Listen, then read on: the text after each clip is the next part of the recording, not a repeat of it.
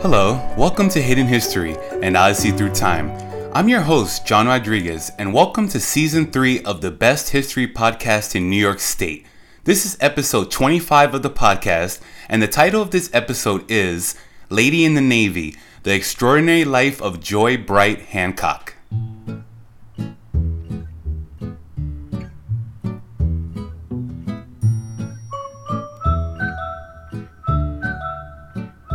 The first women to serve in the U.S. Navy were nurses, beginning with the Sacred 20 appointed after Congress established the Navy Nurse Corps on May 13, 1908. While this provided service opportunities for the trained nurses, the Navy Nurse Corps was small and nurses held no military rank. In fact, the Nurse Corps remained a separate unit outside the regular U.S. Navy. The first large-scale enlistment of women into the Navy occurred in 1917, when the United States entered World War I.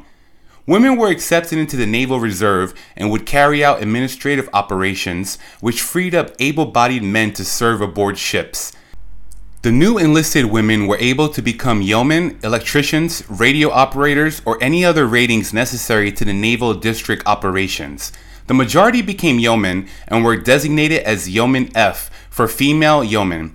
None of the female yeomen were officers, and none had a chance to pursue a career in the regular Navy. During World War II, President Franklin D. Roosevelt signed Public Law 689, creating the Navy's Women Reserve Program on July 30, 1942, which paved the way for officer and enlisted women to enter the U.S. Navy. After World War II, approximately 86,000 women served in the U.S. Navy as nurses or in the waves under the provisions of the Naval Reserve Act of 1938. In 1947, the Army-Navy Nurses Act established the Nurse Corps as permanent staff corps of the Navy and Army, granting nurses permanent commission rank. On June 12, 1948, President Harry Truman signed the Women's Armed Services Integration Act into law. The law granted women the right to serve as permanent members of the armed services. The number of women who could serve was capped at 2% of all personnel and prohibited their full participation in combat units and combat aircraft. Despite its limitations, this act established the right for women to serve their country in perpetuity. One Navy woman who managed to serve during the First and Second World Wars, while bluntly questioning the wisdom of barring American women from naval careers, was Joy Bright Hancock, a New Jersey girl with an innovative attitude. It was this innovative attitude that pushed Joy to pursue her main goal of securing a permanent place for women in the U.S. Navy and the U.S. Armed Forces in general.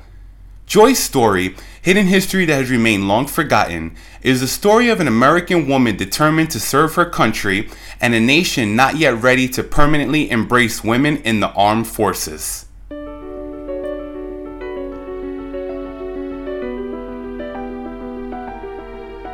Joy Bright was born in Wildwood, New Jersey on May 4, 1898, to William and Priscilla Bright. At the time of her birth, Joy already had two older sisters, and she later wrote in her autobiography that she was named Joy because her father had been disappointed when she was not a boy. To quote Joy's father, "We called her Joy because she came to teach the meaning of that name. She is a girl, she's not a boy, and best of all, she is my joy." William Bright was a real estate and insurance agent who would go on to help develop the resort areas of the New Jersey coast. Involved in regional and state politics and business, Mr. Bright was, at times, tax collector, city clerk, commissioner of deeds, Cape May County Sheriff, mayor of Wildwood, and director of the Marine National Bank. Now that's an impressive resume, and one that would impact Joy's childhood in a positive way. Growing up, Joy was a happy and healthy child who had a good upbringing. Even after the births of three brothers later on, Joy would be the one who cut the grass and did the gardening. Joy's paternal grandfather lived with the family and taught her how to do many practical tasks in various fields, skills that were usually passed on to the males of the family. Grandpa Bright was an expert carpenter, and before she was a teenager, Joy knew how to handle tools properly and could paint anything from houses to bicycles. Joy also gained practical office experience by helping in her father's real estate and insurance firm. When she was only 14 years old, in the summer of 1912, Joy's father gave her his vote of confidence by leaving her in charge of the office while he and his wife attended political conventions in Chicago. Along with the skills she learned from her grandfather and father, Joy was also familiar with skills often associated with women, such as sewing, cooking, cleaning. Her social life was centered around church and school. On Sundays, the Bright family attended 3 services, and when it came to education, Joy excelled at history and English literature and did not enjoy math class at all. After high school, Joy took a secretarial course at the Pierce School of Business Administration in Philadelphia. Before her business career got underway, however, the United States entered World War I in April 1917, and Joy saw an opportunity to serve her country.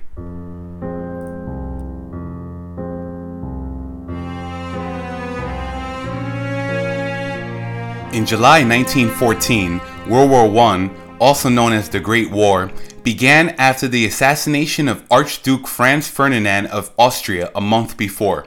His murder catapulted into a war across Europe that lasted until November 1918.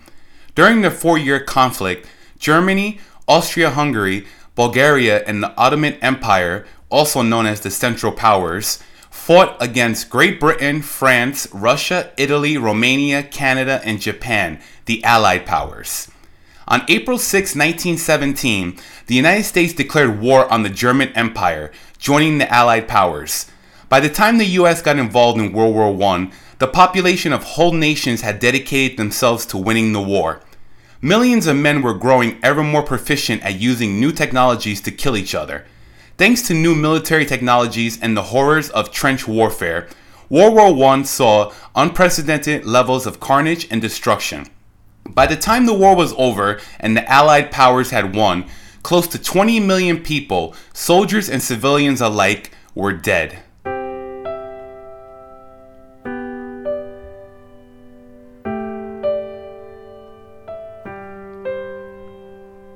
In 1917, Joy was attending the Pierce School of Business Administration in Philadelphia when she decided she wanted to serve her country and enlist in the U.S. Navy. During World War I, Joy was a Yeoman F First Class on duty at the New York Shipbuilding Corporation in Camden, New Jersey. In the Navy, a yeoman was an enlisted service member who performed administrative and clerical work. Women were designated as Yeoman F for female yeoman. Assigned to the superintending constructor's office, one of her duties was to carry papers and plans to naval ships being built at the yard. When she wasn't on duty, Joy spent her time with other Yeoman F who were assigned to sell Liberty bonds in theaters, and she also participated in Liberty bond parades. Liberty bonds were war bonds issued in 4 installments in 1917-1918 as a means to finance the U.S. participation in World War I and the Allied war effort in Europe. Liberty bonds were sold to the general population and became a symbol of patriotic duty in the United States, a way that normal citizens could contribute to the war effort from home. By the end of the war, the Navy decided to order women to duty near their homes if possible, and so Joy was ordered to report to the U.S. Naval Air Station in Cape May, New Jersey, 10 minutes by car from her home in Wildwood. By then, Joy had risen to the rank of Chief Yeoman and worked as a stenographer on naval courts and boards. World War I came to an end in November 1918, and almost a year later, in September 1919, Joy was mustered out of the U.S. Naval Reserve Force and worked as a civilian employee at the Naval Air Station in Lakehurst, New Jersey.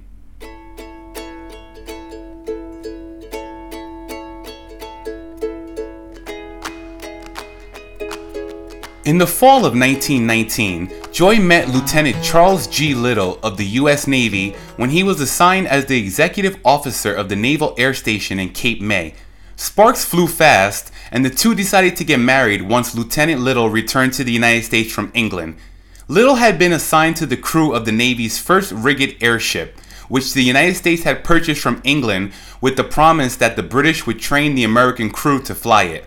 Once Lieutenant Little reached England, however, it was determined that he would be overseas for more than a year. So in September 1920, after voting in the presidential election for the first time, Joy sailed to England with her mother and sister Eloise.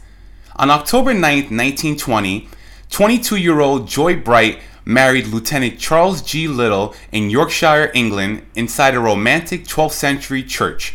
The couple then spent their honeymoon in London and Paris before returning to Yorkshire to rent a living space while Lieutenant Little was stationed in England learning to fly the Navy airship. While living in England, Joy learned how to play golf and was introduced to the English national pastime of hiking and bicycling. She quickly entered into the local social life, which revolved around the church, the community, and the U.S. naval family scattered throughout the English countryside. When money and time allowed, Joy and her new husband Charles made trips to London for a weekend of dancing, theater, and hot baths. The time was quickly arriving for Lieutenant Little and the rest of the crew to fly the airship ZR-2 from England to the United States, and so Joy returned to the States in June 1921 to rent a house near the Naval Air Station in Lakehurst, New Jersey, buy a car, and wait for her husband to arrive safely with the others. 2 months later, on August 24, 1921, Lieutenant Charles G. Little was killed when the airship ZR-2 was destroyed by a structural failure while in flight over the city of Hull, England, and crashed. Lieutenant Little was one of 16 American servicemen who lost their lives in the disaster.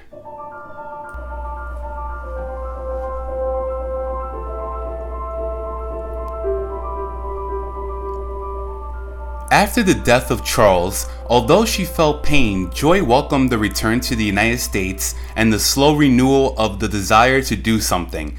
In March 1922, she began work as the civilian head of the editorial and research section of the Bureau of Aeronautics in the Navy Department in Washington, D.C. However, because her deep interest remained in the field of lighter-than-air operations, Joy requested a transfer to the Naval Air Station in Lakehurst in August 1923. A month later, in September 1923, Joy left her job at the air station in Lakehurst. In June 1924, Joy married Lewis Hancock Jr., a World War I veteran and active member of the U.S. Navy, who she had met while working at the air station in Lakehurst. The couple had a quiet wedding at the home of Joy's parents in Wildwood, and Joy accepted her new role as a Navy wife. She would only have a year and 3 months to adapt to this new role, however, because on September 3, 1925, Lieutenant Commander Lewis Hancock Jr. was killed in the destruction of the Navy airship USS Shenandoah ZR-1 during a test flight over Ohio. Once again, 27-year-old Joy was a widow.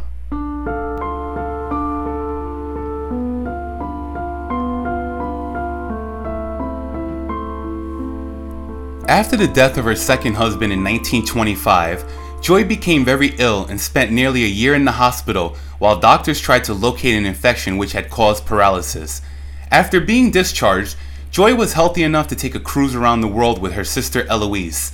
The sisters traveled through Asia and then on to Europe, where they left the cruise and ended up in Paris, determined to learn French. They enrolled in the Paris branch of the New York School of Fine Arts, where Joy received a degree. Before the sisters had arrived in Paris, they had stopped in Egypt to visit Joy's old Navy friend, who introduced her to another naval officer named Lieutenant Ralph Ofsty. Joy and Ralph spent 3 fun days together before going their separate ways, but Joy would run into Ralph again many years later, and it would be a very happy reunion. But we'll get to that later on in the story. Now let's get back to Joy in Paris. Her experiences with foreign travel made Joy decide to try for a career in the U.S. State Department. In 1924, the U.S. Foreign Service Agency was created with the merger of the United States Diplomatic and Consular Services. Women were eligible to apply, and so Joy returned to the United States and enrolled in the Crawford School of Foreign Service at Georgetown. While attending the Crawford School, Joy took flying lessons. Not because it was the smart thing to do in the 1920s, but because she was afraid of anything that flew and wanted to conquer her fear. Although she had lost 2 husbands in aviation accidents, a majority of Joy's friends were involved in aviation, and commercial flights were fast becoming the new and accepted means of transportation. Joy would go on to receive a private pilot's license and conquer her fear of all things that flew. After 2 years at the Crawford School and passing 2 written exams but failing the oral examinations, Joy requested reinstatement in the Navy's Bureau of Aeronautics, where she worked at briefly in 1922. She was placed in charge of the Bureau's General Information Section, a position that allowed her freedom to exercise imagination and judgment. Being in touch daily with the various news media representatives made this one of the most interesting periods of Joy's working life. When Joy had worked for the Bureau in 1922, she was the first editor of a publication called Newsletter. Now that she was back at the Bureau as head of General Information, Joy had the power to help Newsletter grow and eventually become the monthly magazine Naval Aviation News, which is still in circulation today. Joy remained with the Bureau's General Information Section for 3 years, but sometime between 1930 and 1933, she grew restless and wanted to explore something different. So she quit her job, purchased a round-the-world ticket, and left the United States. After a trip around the world that included stops in Asia and an extensive stay in Europe, Joy returned to Washington, D.C., and in March 1934, she summoned the courage to ask for reinstatement in the Bureau of Aeronautics. Her request was granted, and between March 1934 until 1942, Joy was the civilian head of the editorial research section of the Navy Bureau of Aeronautics and the special assistant to the Bureau's chief.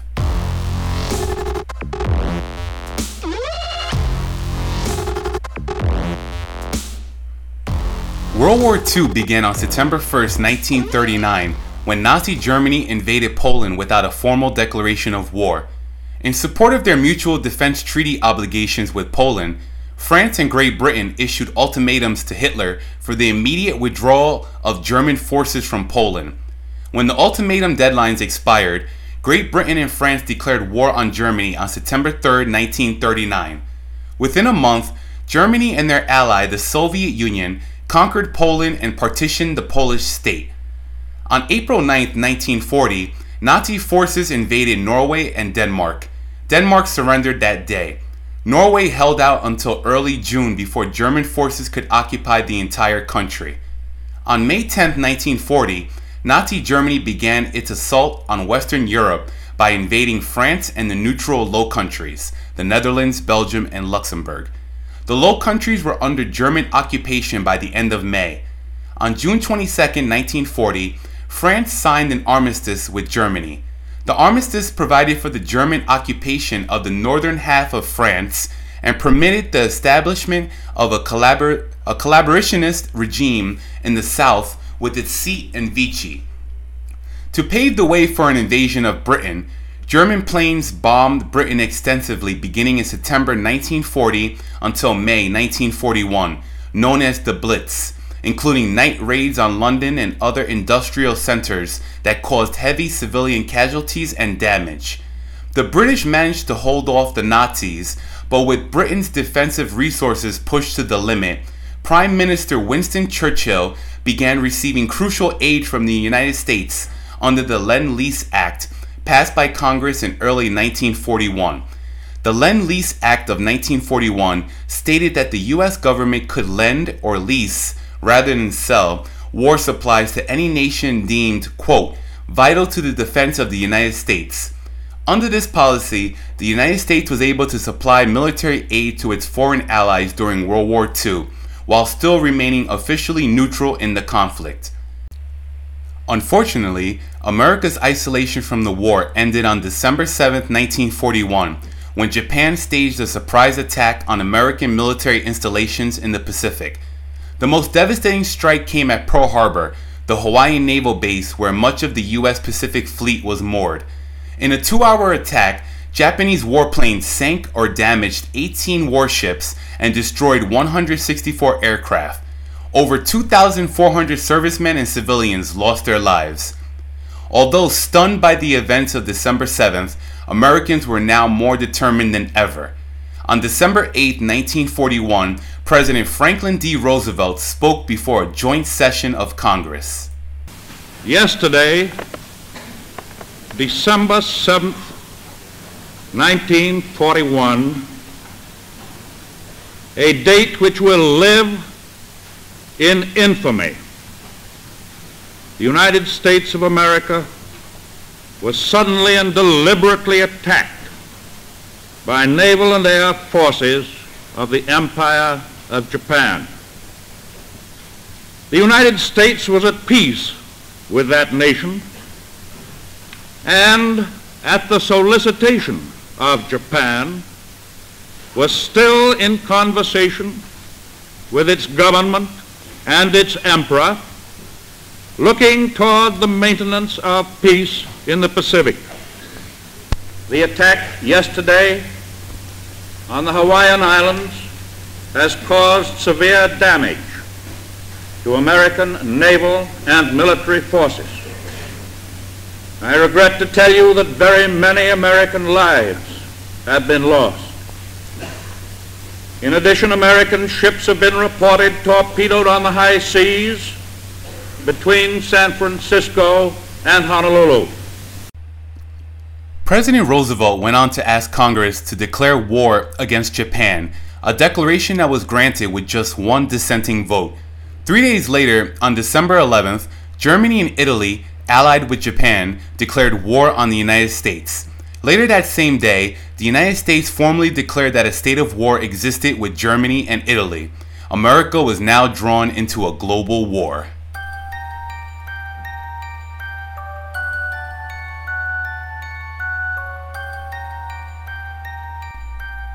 In her first year of World War II, October 1942 to be exact, Joy was commissioned a lieutenant in the Women's Reserve of the U.S. Naval Reserve and advanced through the ranks to captain by 1948. The Women's Reserve of the U.S. Naval Reserve, better known as the WAVES, for women accepted for voluntary emergency service, was established on July 30th, 1942, and during World War II, 23,000 WAVES served in the aviation field. Unlike the Yeoman F of World War I, WAVES entered the Naval Reserve as officers as well as enlisted, although the officers had no command authority except within the Women's Reserve. The Bureau of Aeronautics was the most highly receptive to WAVES and employed officers in the traditionally male fields of engineering, gunnery, radio and radar, aircraft navigation, and air traffic control. This was in part due to Lieutenant Joy Bright Hancock's influence. On August 1st, 1943, Lieutenant Joy Bright Hancock was present for the launching ceremonies of the USS Lewis Hancock, a Navy ship named in honor of Joy's second husband, Lieutenant Commander Lewis Hancock Jr. That day, Joy made history as the first WAVE officer to christen a U.S. combatant ship.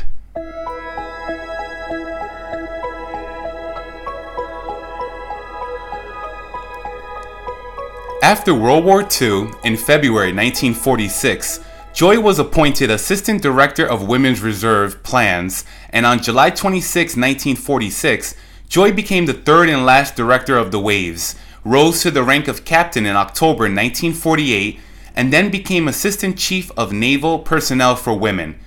Her promotion to captain after only 6 years of service was one of the fastest progressions to that rank in the Navy's history. She played a prominent role in persuading the services to abolish the women's reserves and enlist women in their regular ranks for good. Captain Hancock was one of 8 women to be sworn into the regular Navy following the Women's Armed Service Integration Act of 1948, which she was instrumental in preparing for passage. This act legally permitted women to serve in the U.S. Armed Forces in a number of official capacities. Most importantly, the act allowed women to serve in all 4 branches of the military. The 7 other officers sworn in with Captain Hancock were Lieutenant Commanders Winifred Quick Collins, Ann King, and Frances Willoughby, Lieutenant Ellen Ford and Doris Cranmore, and Lieutenants Junior Grade Doris Defenderer and Betty Ray Tennant. Captain Hancock received commendations for her service to the Bureau of Naval Aeronautics and the Chief of Naval Operations Air during World War II, and for her assistance in expanding opportunities for females in the Navy. She retired from active duty in June 1953 and her job as Assistant Chief of Naval Personnel for Women, and received the Legion of Merit for her years of service. In addition to the Legion of Merit, by the end of her military career, Captain Hancock had also earned the Navy Commendation Medal, the World War I Victory Medal, the American Campaign Medal, the World War II Victory Medal, and the National Defense Service Medal.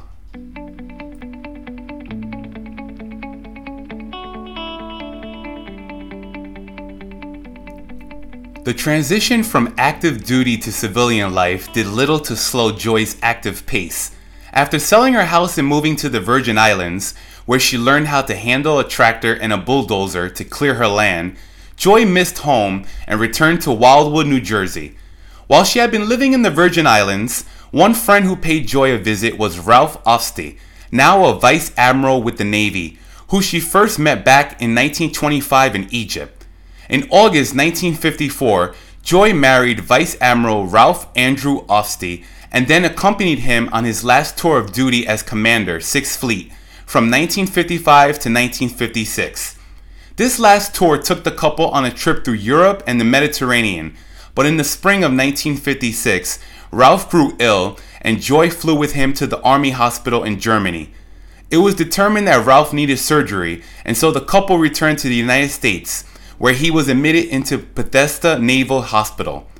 A few months later, Ralph passed away on November 18, 1956, at the age of 59, and 58-year-old Joy was widowed for a third time. In May 1959, Joy attended, as a sponsor, an impressive ceremony held in Puerto Rico when Ofsty Field was dedicated to the memory of her husband, Vice Admiral Ralph A. Ofsty. In retirement, Joy lived in Washington, D.C. during the 1960s, then moved to Cape May Courthouse in New Jersey, near her hometown of Wildwood. Once back in New Jersey, Joy returned to family duties, managing the William H. Bright Real Estate and Insurance Company, and she helped her brother run the Wildwood Yacht Basin. She also served on advisory boards and gave many speeches to military and veterans groups.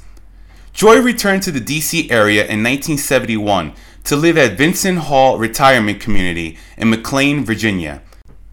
The following year, Joy's memoir, Lady in the Navy, A Personal Reminiscence, was published by the U.S. Naval Institute Press.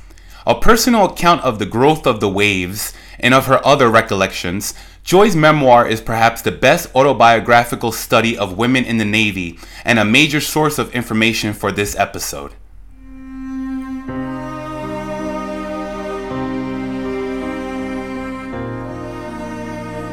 Captain Joy Bright Hancock, veteran of both the First and Second World Wars, third and last director of the Women's Reserve of the U.S. Naval Reserve, better known as the Waves, passed away on August 20th, 1986, at the age of 88, at Bethesda Naval Hospital. She was buried with honors with her third husband, Vice Admiral Ralph A. Ofsty, at Arlington National Cemetery. Although Captain Hancock gave herself little credit for women's vast strides in the U.S. Navy, she never regarded herself as a reformer. Her contributions speak otherwise. Her own work, from the First World War to the Second, offered the armed forces a lesson in the benefits of placing women in uniform. The Joy Bright Hancock organization at the United States Naval Academy in Maryland continues to serve female midshipmen at the academy. Joy concluded her 1972 memoir with the following words, and we here at Hidden History felt it was a good way to conclude our episode about her life. I admit to great pride in having had the privilege of being one of the leaders of an outstanding group of women, the Waves. To them I shall always owe a debt of gratitude, for they, by their performance, loyalty, and dedication, and their pride in service, made our accomplishments possible.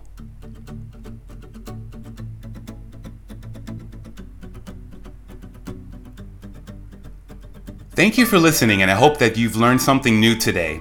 Season 3 of Hidden History will explore the lives of veterans of the United States, as well as veterans of foreign countries historically connected to our nation, such as Britain, France, and Spain. Many of their stories have been hidden in the pages of history and deserve to be told. Pictures, newspaper clippings, and links to external articles relating to a particular episode are available on our website, hiddenhistorypod.com. Thanks again for listening. I'm John Rodriguez, and until we meet again, this has been Hidden History, an Odyssey Through Time.